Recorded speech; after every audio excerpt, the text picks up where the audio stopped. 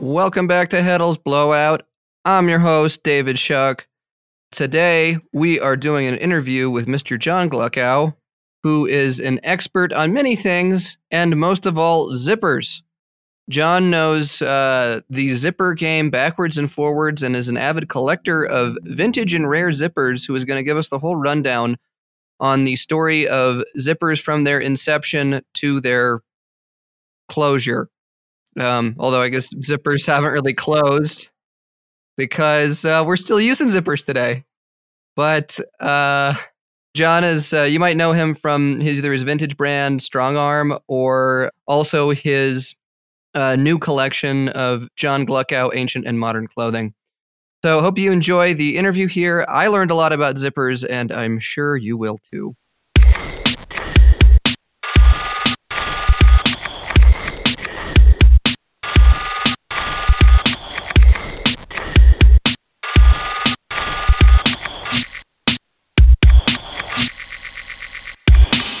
Oh, John, thanks so much for coming on, and appreciate you taking the time this morning. Sure thing. It's good to be here. Yeah, we're here to talk zippers, but I know that you've had a life that's much fuller than that in both vintage dealing and designing your own brand. So I was hoping to talk a little bit about your background before we dug into the meat of it. Okay. So I was always interested in clothing, interested in fashion growing up, and coming out of college was thrift shopping, flea marketing a lot just for my own clothes, and eventually was finding things that maybe weren't necessarily for me, but that I knew that had value, and started buying them and selling initially to Double RL, which had just opened up at the time in the city. Mm-hmm. This is like early 90s? Yep, 93, 94. And when I moved back into Manhattan to go to FIT, found myself selling at the flea market at 25th Street, initially just to get rid of some things that I had left over. But realizing what was going on there at 3, 4, 5 in the morning when I was never there before, how much energy and how much merchandise was coming out at that hour, just got hooked and ended up putting myself through school as a vintage clothing dealer, and then working in design for a couple of years after that, but still keeping my hands in vintage, and eventually leaving my design job and going full time as a vintage clothing dealer. So is there any particular genre of vintage that you specialized in or that you gravitated towards initially? Basically like utility clothing. So, and that's a pretty broad category, anything like workwear, military, outdoor, hunting, sporting, all that kind of stuff is mainly what I focus on. And that was what you gravitated towards initially in the early 90s and what you started selling to Double RL? Yeah. When I was working at the Ralph Lauren store on 72nd Street. I could wear either Ralph Lauren or I could wear vintage, and I couldn't afford that much Ralph Lauren. So I was supplementing my wardrobe with a lot of vintage, which in that store I had to wear more dandy, dressy clothing. So that was what I was buying. But for myself, personally, I was more attracted to the utility stuff. And when Double RL launched, that was sort of more the focus of Double RL. So those were the kinds of things that I was able to sell to them. How did you put, I guess, the two together of were things that you had sourced for vintage for Double RL, were those being sold in the store, or were these the model garments that were being used to reproduce the collection? At that time, I was selling things to them that were being resold in the store. And a few years later, when I started doing it full time, actually, when I finished FIT, while I was at FIT, I had an internship there and was bringing things in for design purposes. And when I finished FIT and worked there for a couple of years, was bringing a lot of things in for design. And then when I left that job and went full time with vintage, built a much wider group of customers buying for design. So a lot of the other usual suspects you'd think of, like J. Crew and Abercrombie and companies like that. Which is a piece that I think a lot of people don't realize of how much of current collections is just regurgitations of other vintage garments, and how cyclical it really is. Yeah, I mean, it's everything from straight up regurgitation, which I think a lot of people will recognize, to a lot of even avant-garde brands that are really doing design work, but are still inspired by a lot of vintage details and things like that. Mm-hmm. You're picking out things of like, oh, this is how a tab collar is put together, or this is the way a pocket's stitched on, or something like that, something very small. Sure. How did you make the transition there from dealing vintage into designing and doing your own collection? So I was working primarily as a vintage dealer for maybe 15 years. And then a Japanese customer that I had been selling to for a while, who had his own brand, asked me if I wanted to start a brand in my name, which it was basically a licensing agreement. So I design everything. He produces the samples. He produces the products. We have an exhibition twice a year over in Japan. It's mostly still sold within Japan. We are branching out a little bit outside of Japan, but for the moment, it's still mostly sold in Japan. Sounds like a nice setup. Yeah, it's worked really well so far. Yeah, that production is often the hardest part, from my understanding, or at least the few things that I've produced for Heddels. So to have that all those ducks lined up already is it seems nice. we still run into plenty of problems, but it's a lot easier this way.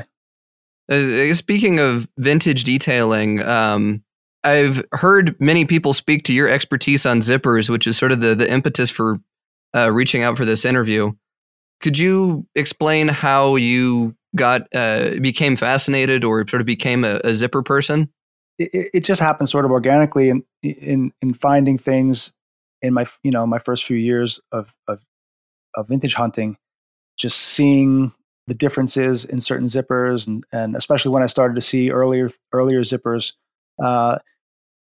If you look at zippers from the 40s on, they kind of look like they do today. But when you get to zippers from the 30s and 20s, there are a lot of differences that you don't see around much today.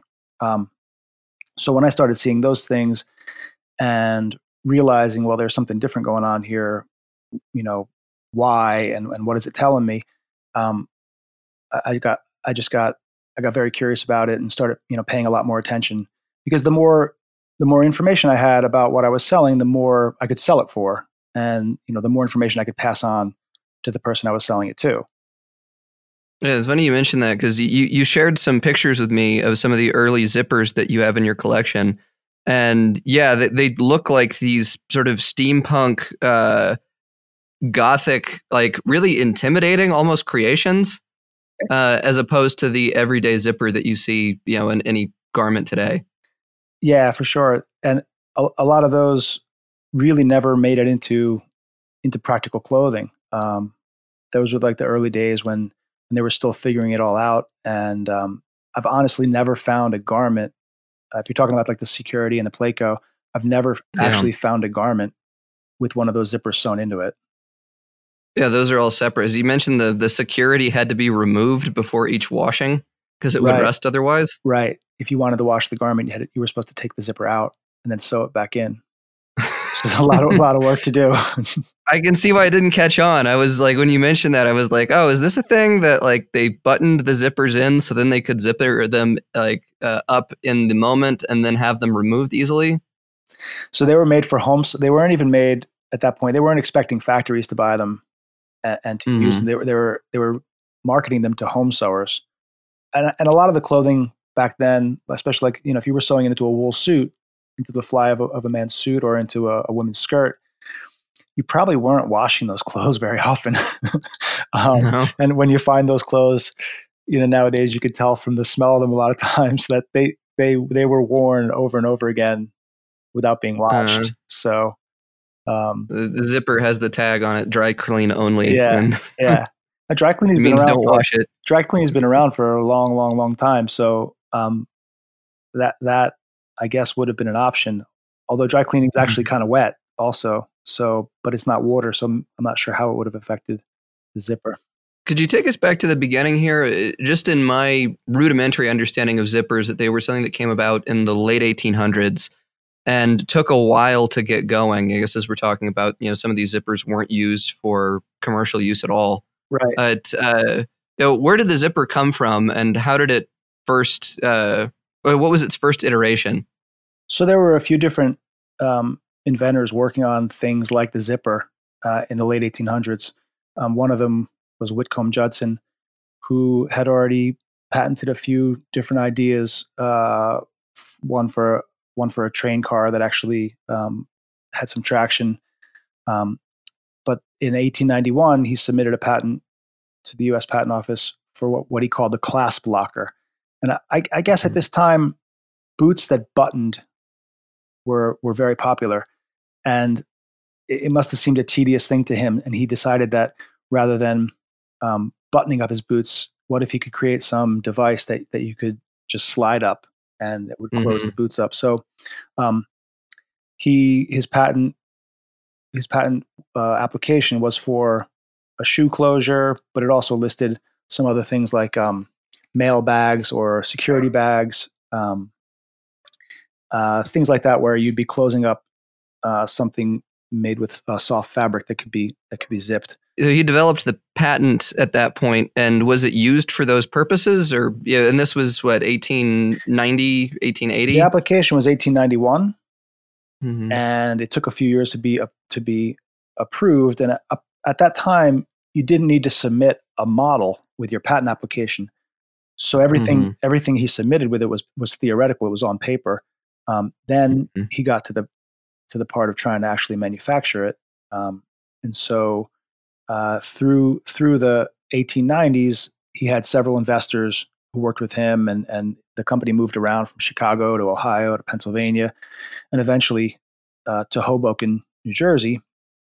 And there were a few different variations on what he was trying to produce. The first one that they ever had any success with was a design which they offered to the Postal Service for use on bags, and they got an order for I think it was 18 or 20 zippers. But when they delivered them, the Postal Service basically said, these are useless. We can't really get them to function, and they never saw any more orders after that. What did this first zipper look like? Because from some of the designs that I saw the images of, it's basically made of wire, and it's like wire hooking onto the other side of it, sort of like a chain, more than it would be the interlocking teeth that we think of with zippers today. Exactly, that's the one that they made for the Postal Service. So it's like hooks, a combination of hooks and eyes, and the slider was supposed to take the hook from one side and deliver it into the eye of the other side, and this would go back and forth. But the problem was, once it was closed, any kind of bending of the fabric actually reopened all the eyes. Oh, because the wire that was on the hook wasn't strong enough to keep it closed? Yeah, there was no tension. The hooks and eyes were the if you go vertically up the chain of hooks and eyes, there was too much space between them. There was no pressure to keep them closed. Oh, so if you pressed them together, just all the tension would have been lost and they would have come undone. Right. So if you imagine that on a piece of clothing, if a woman had this on her skirt and she bent over, it was popping open. Right. Not what you want. No. What was this fastener called? It was there any name for it? It wasn't referred to as a zipper at this point, in my understanding. His patent application was for a mechanism he called the clasp locker. And I don't know that they ever came up with any other name for it as a piece of merchandise, because they really never got that far to promoting it or marketing it. The company at that time was called Universal Fastener Company. which vintage heads will know, and I guess like repro vintage heads will know that it's a name that you can still see on tabs and all over the place. I think that's actually a different Universal. I think Oh. later on there was another Universal fastener which focused on snaps, because this company actually disappeared maybe even before 1900. I think they changed the name at some point to Automatic Hook and Eye, which was more of a description of what they were actually trying to make. So, Universal fastener that is being used today, I think, refers to a company that came along a little later. Automatic Hook and Eye. That's a much snappier name. It's at least it sort of describes the product. When you hear it, you kind of have an idea of what they're talking about. How did we get from the hook and eye to something that looks more recognizable, or were there like intermediate steps in between? I'm sure imagining, those like early fish hybrids that walk on land in the like there you go. in evolution, and then you have all these like failed like side roads before you actually get to the zipper that we use today. Yeah. So in 1905, Wickham Judson came up with the next variation, which was called Security. And that was the letter C, Curity. Right. Letter C hyphen Curity. In 1906, they brought on a new designer, an engineer named Gideon Sunbeck, who improved the Security. And in 1908 or 1909, they came out with another variation of it called the Placo, which for the most part, they look the same. They're a series of hooks and eyes. One side has all hooks, the other side has all eyes, and they're much closer together, so that they had a lot more success in terms of keeping it closed. But there was still a lot of problems with it, the rust, and it would still, under certain kinds of tension and pressure, it would still pop open. I imagine the manufacturing of these zippers, considering all the small parts that had to be relatively consistent, was fairly difficult, especially on the small scale that these would have been produced. For these new inventors. Yeah, and they had to they had to completely create machinery from scratch to produce the parts, and then to clamp them onto the fabric. So it was a lot of, and there were problems with the machines. They had to have machinists on staff full time because the machines constantly broke. So there were all kinds of problems they were running into. It was really a labor of love for some of these early folks that kept driving ahead. It's kind of crazy to think how much money they spent and how much the investors, how long they hung around to try and make it work, for such a novel idea that if you had buttons, you didn't necessarily need a zipper. So it wasn't like there was some dire need for it. Do you know who was funding all this? So there were two main investors. One from the very early days named Harry Earl, who I think met Judson at the 1893 World's Fair in Chicago, where he first presented the class blocker, and he hung around all the way until 1906. And even after that, apparently he sold his ownership share, but still hung around the office all the time, just keeping his hand in it to see where it went. And then Colonel Walker was an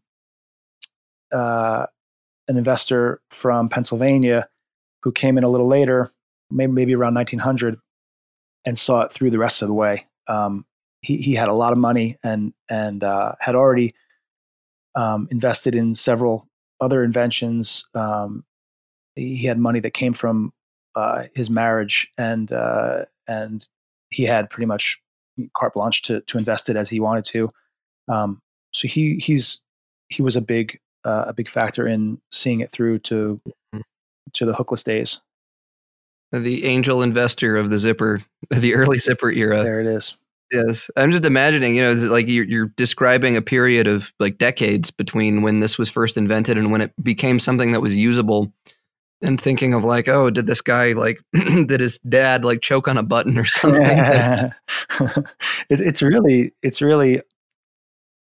amazing that they actually hung in there that long. You think with most inventions, you think of that like sort of that spark moment where the inventor comes up with an idea, and you don't really think that it will take them 20 or 30 years to turn that idea into a practical use. But in this case, and again, without any dire need, it didn't fill some niche that was like desperately missing. But nowadays, you pretty much couldn't imagine going through life without it. What got us to that point of how did the zipper move from being these rusty, unusable things to something that was actually practical and effective, and the cost was worth it?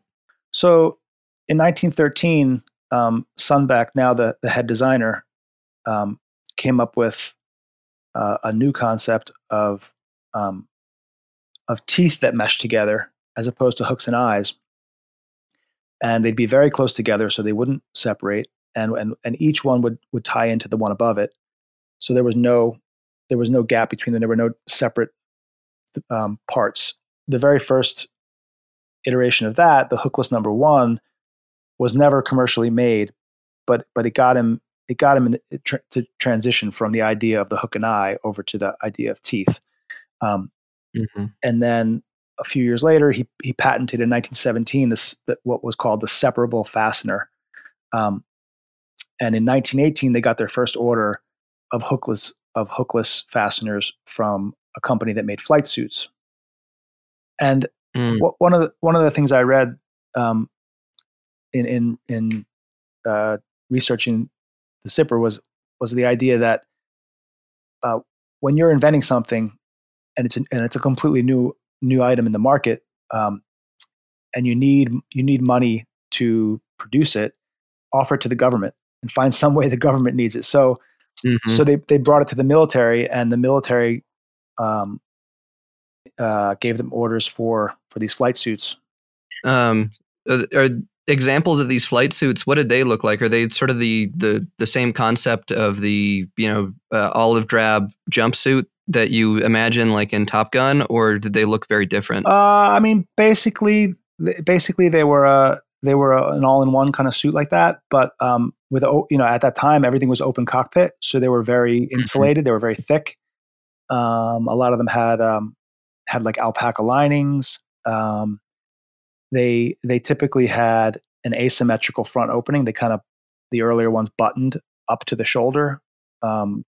Eventually they zipped up to the shoulder, as opposed to just zipping straight up the center. And they would often have like a one very big pocket right in the chest, which everybody calls a map pocket. But I'm not sure if that was actually what guys were using it for. The older ones, again, would button down the legs. Later on, they put zippers in the legs, even zippers in the fly. So you wouldn't have to take off your whole suit. So they sold them as many zippers as they possibly could on every. Yeah, you get like 5 or 6 zippers into one garment. Yeah, every opening of this garment. Yeah. Do any of those flight suits still survive? Have you seen any examples of them? I have some examples in my collection from the 20s. I don't know that I've ever seen the very earliest one from the teens, but I imagine that the Smithsonian might have. The Smithsonian has a really amazing collection of all sorts of military clothing, flight clothing, and they probably have the teens one. And as is typical, I guess, in our industry, if the military is using it, then we all will be using it about 10 years later. Was that the case with zippers on flight suits versus zippers on normal civilian clothing? So just about. The first military use was 1918, and in 1927, Lee was putting them in overalls and flight suits and coveralls, and occasionally in jeans. In between 1918 and 1927, other companies started finding uses for them. Goodrich put them in their rubber rain boots in 1923, and that's where the name zipper came from. Goodrich was the first company to call them zippers. They were still hookless fasteners or hook and eye fasteners before that? Hookless fasteners, yeah. You'll see hookless fasteners as a description in catalogs, even after the name was changed to Talon. That name stuck around for a long time. And zipper was something that Goodyear coined, and then just everybody jumped onto. Did they have a copyright on that, or was it just a sort of common term? Honestly, I don't know if they copyrighted it. I don't know that they could have, unless they did it in conjunction with Hookless. I think it was just sort of a term that became commonplace, maybe from their advertising, and the name obviously sort of inspired by the sound or the feel of zipping it up. Just a marketing gimmick that caught on. Right.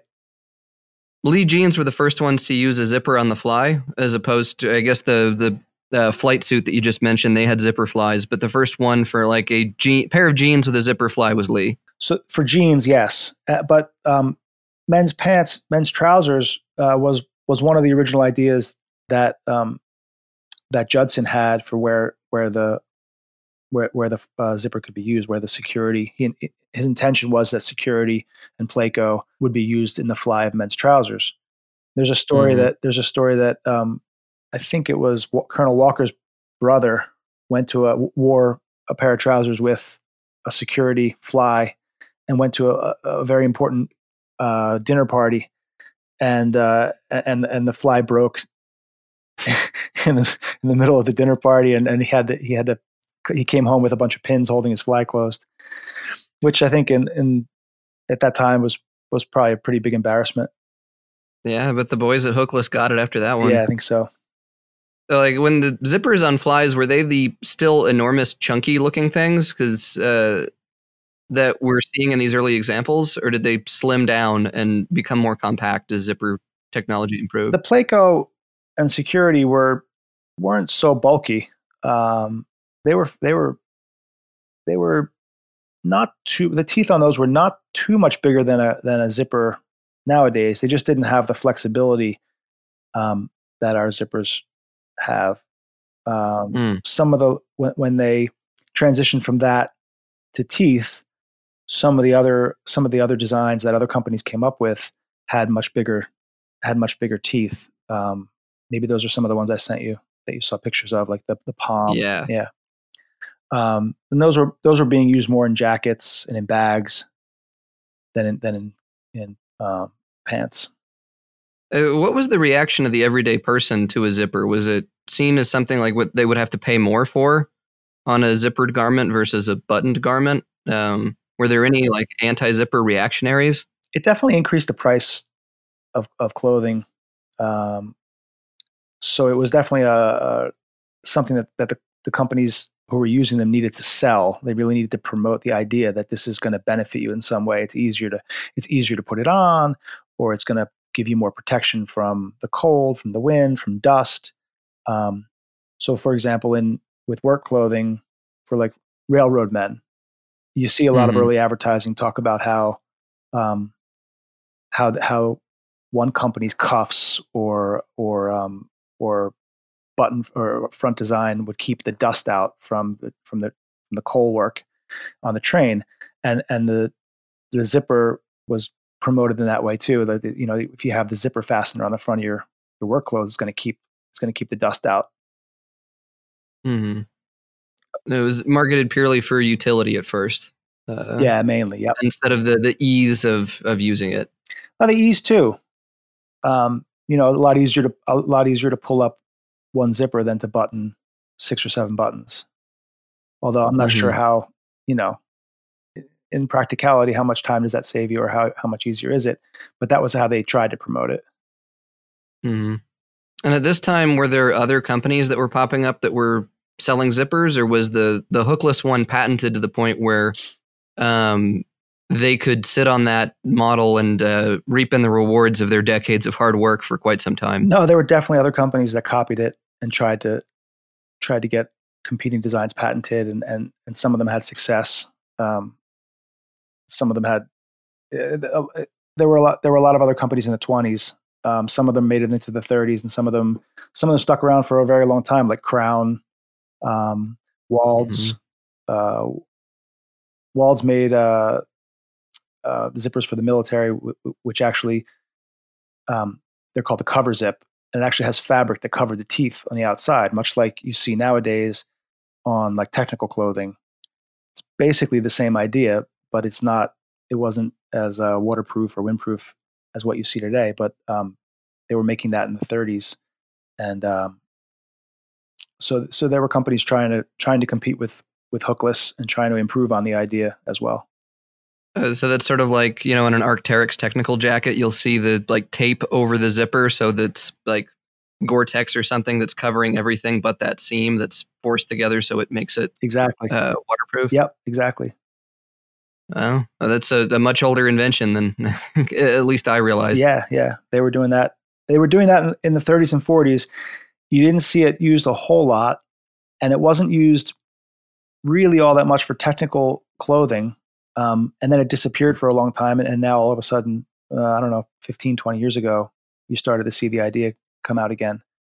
When did the Wild West days of zippers end, and when everyone, I guess, sort of agreed upon what the zipper was, and things evened out to the point where you had mainstream acceptance? Well, I think through the 30s, the design was basically accepted, and you really didn't see any more companies trying to come up with different ways to do the same thing. So by the mid 30s, maybe all the companies were making essentially the same sort of teeth and slider that put them together. And again, it's the government and the military, but in World War II, the government, the Army, and the Navy both used zippers in a lot of their flight clothing and clothing in general, bags. So by the end of the war, certainly it was being used widely by civilian companies for regular clothing, and you still see a lot of button fly and button front clothing through the 50s and even in the 60s, but it just over that period of time, the balance shifted more and more and more towards zippers. There's also the eternal debate in denim of button fly versus zipper fly, and one of the drawbacks of zippers is shrinkage in fabric, and how that can make zippers not set as well if the fabric's not pre-shrunk. Sure. Is that something that was sort of done hand in hand at the same time, where there was more pre-shrunk clothing that was more amenable to using zipper as a closener? Yeah, I think probably the very first years of people putting zippers in flies of jeans, I'm sure they weren't compensating for that they weren't shrinking the fabric. Although, I mean, even at the time, I think Lee was all right. Well, no, not in the 20s. In the 30s, Lee came out with their Sanforized shrunk. Gelt Sanforized, right. Yeah, they're the first ones to do that. So with like for example with Levi's, I think people prefer the fade that they get on 501 denim versus the pre-shrunk denim. So I think, but at the time, it seemed like a lot, much more important to have the fly sit right. So everyone accepted the pre-shrunk fabric. Yeah, I get what you're saying. Is it's a thing that like people in the 40s and 50s weren't posting images of their fades on Superfuture. They were purely interested in utility, and if it was a thing of like, oh, I don't have to size these correctly, and they have a zipper and they cost roughly the same amount, of course I'm going to buy the one with more features. Exactly. It's only now that we look back and think like, oh, I like that. I like that 501 denim more than the pre-shrunk stuff. But at the time, it seemed like a very good idea. So, are there any Grail zippers that, if you happen to come across a vintage garment and you saw some example of something, you would have been like, "Oh, that's noteworthy. That's important." Are there any brands or designs that you're looking out for? Well, hookless is definitely like the gold standard. But to find the really rare oddball variations from the 20s is definitely like for real zipper maniacs, that's the 20s is sort of what they're looking for. There's actually, because they weren't really commercially successful, and because they didn't make their way into a lot of garments, a lot of the Pleco and Security that were made they were never used. They just kind of sat around. So it's not nearly as hard to find a Pleco or a Security zipper as it is to find like a Palm zipper. A lot of those oddball variations didn't succeed because there were problems with them. So like Palm, a lot of times the teeth will come off of the fabric. So if you find a Palm zipper, it's probably broken. It's got missing teeth. So to find those ones from the 20s that even to find the hookless ones from the 20s, it's pretty hard, pretty rare to come up with them. But those other oddball companies that were around at that time, it's just, they just don't exist. So yeah, dealers and collectors go crazy when they find that sort of stuff. Into the 30s, there were a lot of sort of novelty sliders that were made for different things. Like there's a Talon slider that they seem to only use on musical instrument cases. There's other ones by different companies that have they use them on tennis racket covers, and they have little tennis rackets on them or things like that. So there's a surprising amount of variation, particularly in the sliders in the 20s and 30s. And guys in specific, like novelty zippers. Right. And guys look for those. And how would you go about identifying one of these? Is it as simple as they have the company name printed on the zipper pull, or are there other details that you have to investigate? A lot of times the name is stamped right into the zipper pull, sometimes on the front, sometimes on the back. A lot of times they won't have the name, but they might have a patent number stamped somewhere on them. Mm-hmm. If there's none of that, a lot of times you can tell from the slider shape that the slider shape is the same as that company's later slider that by that. So, for example, a lot of the earliest hookless zippers don't have a mark, but if you look at like the very next generation, when they did start to mark them, the slider head will have the exact same shape, so you can tell. You can tell that way. And you're going to have some sort of lineage and right, where that's coming from. But then, so as much as I know about zippers, I'm actually basically a hack compared to a few of the guys in Japan who've gotten really, really into it. And I mean, these guys are like looking at the metallurgy in different companies' teeth and what made them work or not work. A lot of companies had problems with teeth popping off of tape, and it turns out it was because of the mix of metals, the alloys that they were using, and were soft enough to be crimped on, but not strong enough to stay on, that kind of thing. So these guys are crazy, and they go like really deep into it. And these guys will even look at the shape of the bump on the tooth, the size of the teeth. They can identify things that aren't marked in a lot of different ways. Mm-hmm. Yeah, and you're talking about the guy that did Zipper Gear, that book that you mentioned to me earlier. Sure. Yep. Yeah. Mr. Auta. Yeah, just looking at the screenshots of that book, it's really, really impressive. The number of rabbit holes that still exist in this niche, even though I've been working in it for like almost 10 years. Yeah. Still really, really impress me. So his story is kind of crazy. He was interested in vintage clothing, and realized that he wanted to know the age of the zippers he was looking at, and he thought, well, I see a lot of zippers on military clothing, and if I research the contracts of the military clothing, I'll be able to figure out how old the zipper is. Mm-hmm. So he went on like a 15 or 20 year stretch of researching military clothing from the 1920s to the 1940s and cataloging as many different contracts as he could that had zippers. And he spent his holidays at the Smithsonian and at the National Archives, and poring over books and eventually computer files. And after 15 or 20 years of that, he decided he should put all that information to use and came out with a book called Full Gear, which is all the clothing that he had researched from the U.S. Army and the U.S. Navy, mainly Army, some Air Force, and it's like a Bible for military guys, especially flight jacket guys. It lists like every contract for like every A2 jacket produced.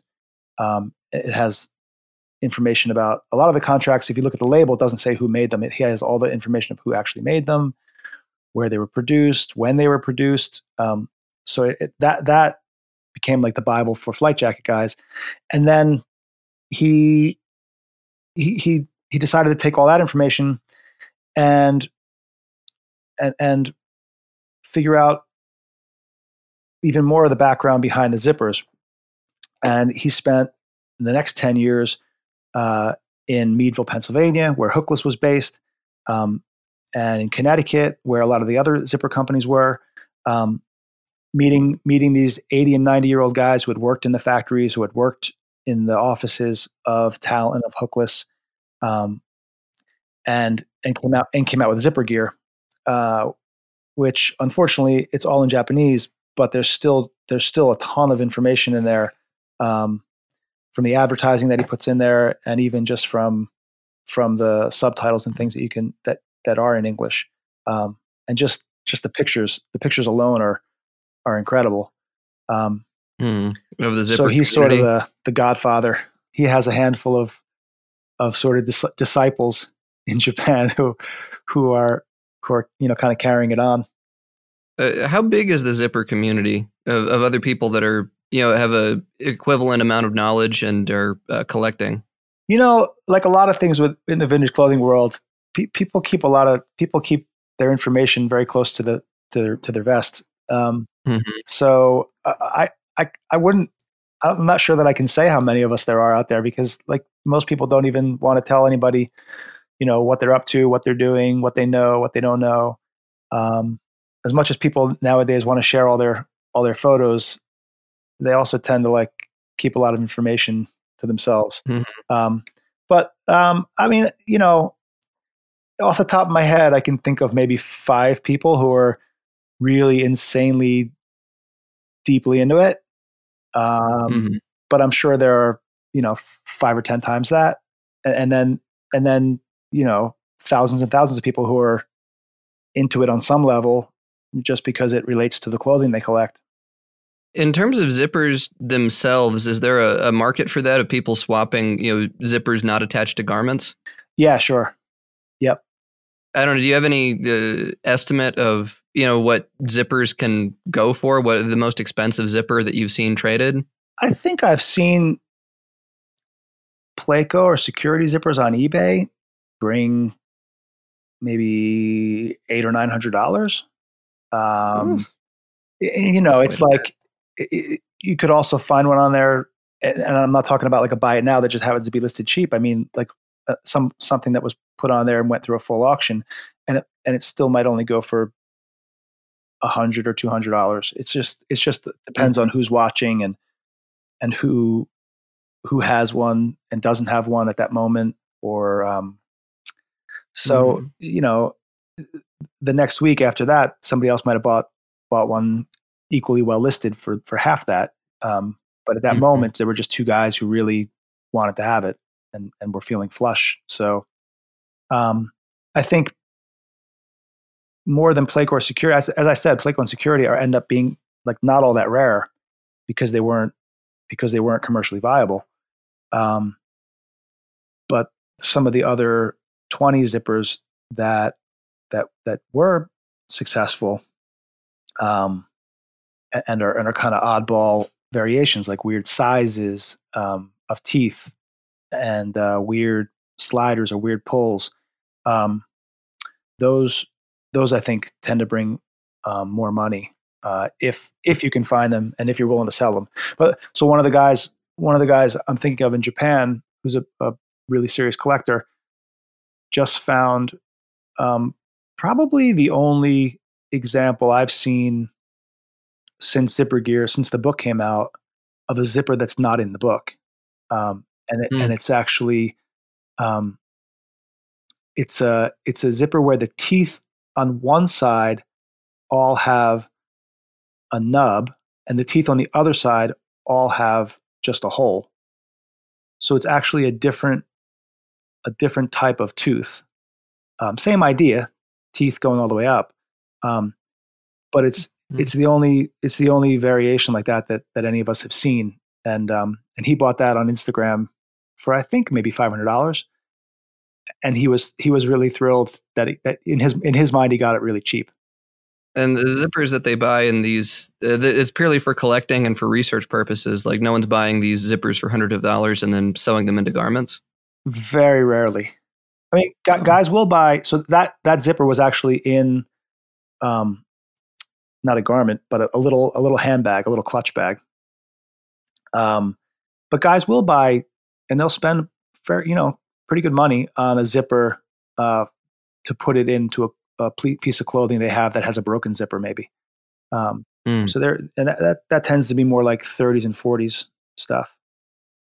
A lot of folks that I see in the repro community tout about using dead stock zippers and including those in their vintage inspired collections.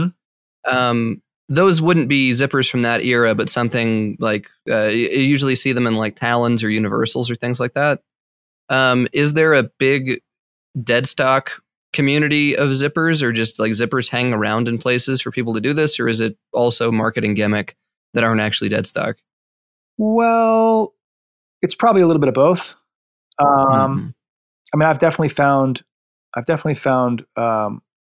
loads of dead stock zippers a few times over the years, and there were like everything else, there were more places 10, 20 years ago than there are now. But somebody sent me a link to an auction on eBay yesterday of a bunch of military zippers that were available. And they were from probably the 50s or 60s. So I think you can find zippers in quantity, say from the 40s, 50s, 60s. It's pretty hard, and then to use them in production is hard, because you just find what you find, and it's going to be in a certain color tape. It's going to be a certain length. Is it a zipper that opens at the bottom, like for a jacket, or is it a zipper that's closed that you can only put in a bag or pants or like that? So it kind of, if you're letting the zipper dictate what you're going to make, then it's a lot easier to do. But if you're trying to fit vintage zippers into what you've already, if the design is more important to you, what you're coming up with a clothing design, and then you're thinking, well, I'd like to use a vintage zipper in this, it's pretty tough. If you want to look at the zipper and think, well, how can I use this? There's definitely zippers out there. There used to be a place in Manhattan. It used to be right on Broadway, and I think it probably closed maybe 2005 or definitely before 2010. And I can't remember the name of it, but it was right on Broadway in Soho, and it was 2 floors and a basement, 3 floors of zippers. It was all zippers. It was a huge space, and they were, it was their business for, almost 100 years to be wholesalers of zippers. And I went in there a few times and poked around in the basement and found old stock zippers from the 40s, 50s, but it was hard to find anything that you could really, really use. But the thing they did have there was a guy on the second floor with a little desk that he rented office space from them, and he was a zipper repairman, and he could do. This guy had been around. This guy, when I met him in the 90s, maybe around 2000, he had been around, in that office for 50 or 60 years, I think, and he could repair. You could bring him a zipper that wasn't working. You try to zip it up, it wouldn't go, or you zip it up and it would open underneath it. He knew exactly how everything worked. He knew what was going wrong, how to tweak the zipper. And I learned a lot from him that helped me be able to make little repairs on things and make zippers work. That, if I'm buying something and the zipper's not working, and I can say, hey, look, the zipper's not working, maybe get it for a decent price, and then be able to go and fix that zipper and make it work again without having to replace it. But he was amazing.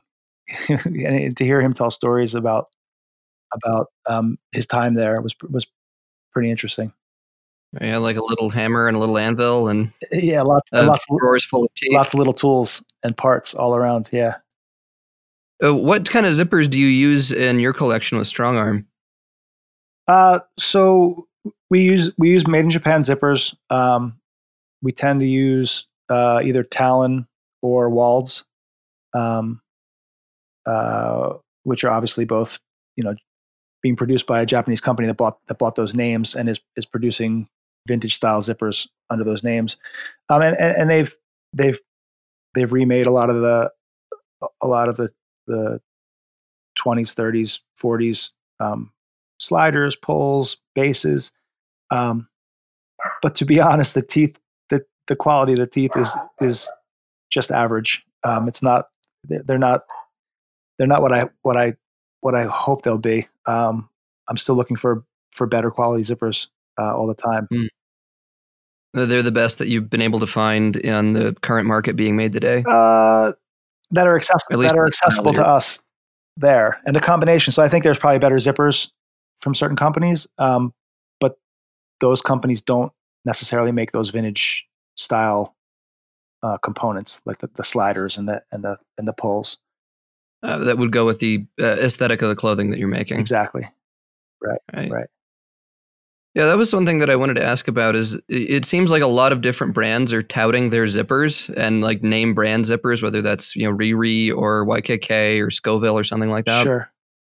Could you speak to the differences in zipper offerings made today and how a average consumer could educate themselves to make a better purchase based on zipper copy and what's zipper fluff? Well, I mean, I guess it depends on what type of garment you're talking about. So most of the zippers that I've seen in technical garments are probably YKK, and like with their covered zippers, the windproof and waterproof ones. I mean, they seem to be really effective. Again, if you're looking for clothing in the sort of heritage market, the sort of repro world, you're going to see a lot of zippers made in Japan that sort of look identical to the things made in the 30s and 40s. And like I said, the look is very good. They've reproduced the look and the mechanisms, like the 30s zipper that separates and has the rivets at the bottom and the extra parts in the base. That's all been reproduced with incredible detail, quality. But when you put a zipper together and slide it up, you can feel the difference instantly between an old one and a new one. Any favorite zippers in your collection, or any other ones like that I don't know, bring you joy in your zippers, in your zipping? There's a jacket I have from the I would say 26, 27. That's it's made by Town and Country, which is Town and Country was like sort of the sportier brand name used by a company called Summit that made like a lot of 1920s outdoor hunting clothing. Really cool designs, really, really great quality. But so I don't know, probably in the 90s, I was at a flea market in Pennsylvania about to leave and walking through this field, and a guy was throwing stuff out of his truck onto the ground, and he threw this red wool jacket onto the ground, and I walked over and picked it up, and I noticed right away that it was a pullover. It didn't zip all the way down, but it zipped all the way down to the waistband, and then stopped. And I was kind of disappointed. I was thinking, I wish it was because typically a jacket that opens is better than a jacket that doesn't. But when I peeled back the placket and looked at the zipper, I had never seen the zipper before, and it's it's a really rare hookless, one of the first ones they made where they put their full name on the tab, and it says the hookless fastener on this little dangly slider tab. So that one is probably, it's one of my favorite zippers, and the garment is really great, and the memory of finding it is good. Sometimes I end up owning things that are really, really great pieces of clothing, but the way that they came to me isn't so great. And it sort of sours it sort of sours the connection. So if the way that I bought it, came to buy it, wasn't really a great experience, a lot of times I end up not keeping it. I end up selling it because it doesn't have the same pull for me as things that I have that I really feel, a connection to. If people want to get into Strong Arm, where can they find you? The brand is actually in my name. It's John Gluckow, Ancient and Modern Clothing. Strong Arm is the name of my vintage clothing company. I have two Instagrams. One is Strong Arm Clothing and Supply, which I tend to use for vintage things, and then John Gluckow, Ancient and Modern, is the clothing brand. And then website, it's through the website is my partner's website. His brand is called Gelado, Jelado, and he has a website, gelado.com, where we will offer all the products for sale there as well. Well, and we'll link both of those in the description, as well as include a lot of the photo examples that you were kind enough to send over. All right. Well, thanks so much, John. Appreciate you taking the time, and learned a lot. Okay. Thank you, David. All right. Great. Talk soon. All right. Talk to you soon.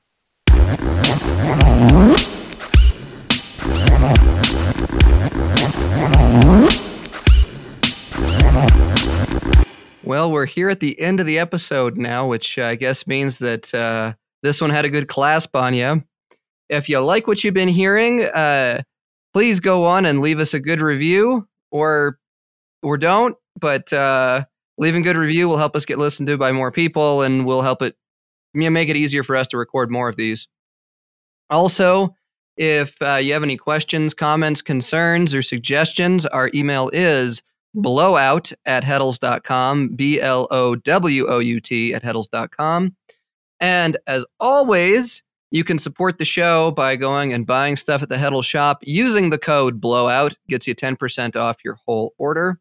We also have a special exclusive of Surf and Turf wallets that are made with calf leather and vegetable tanned salmon leather. They are very cool looking. They are almost like snakeskin, but without the cruelty of snake harvesting of the leather. This was all the salmon leather was done with fish, like meat byproducts in Iceland, and they were tanned using geothermal energy. It's about the most ethical animal skin you can use, and we put it on a wallet. It's surf, it's turf, it's great. And we will be back with more in the very near future. Bye-bye.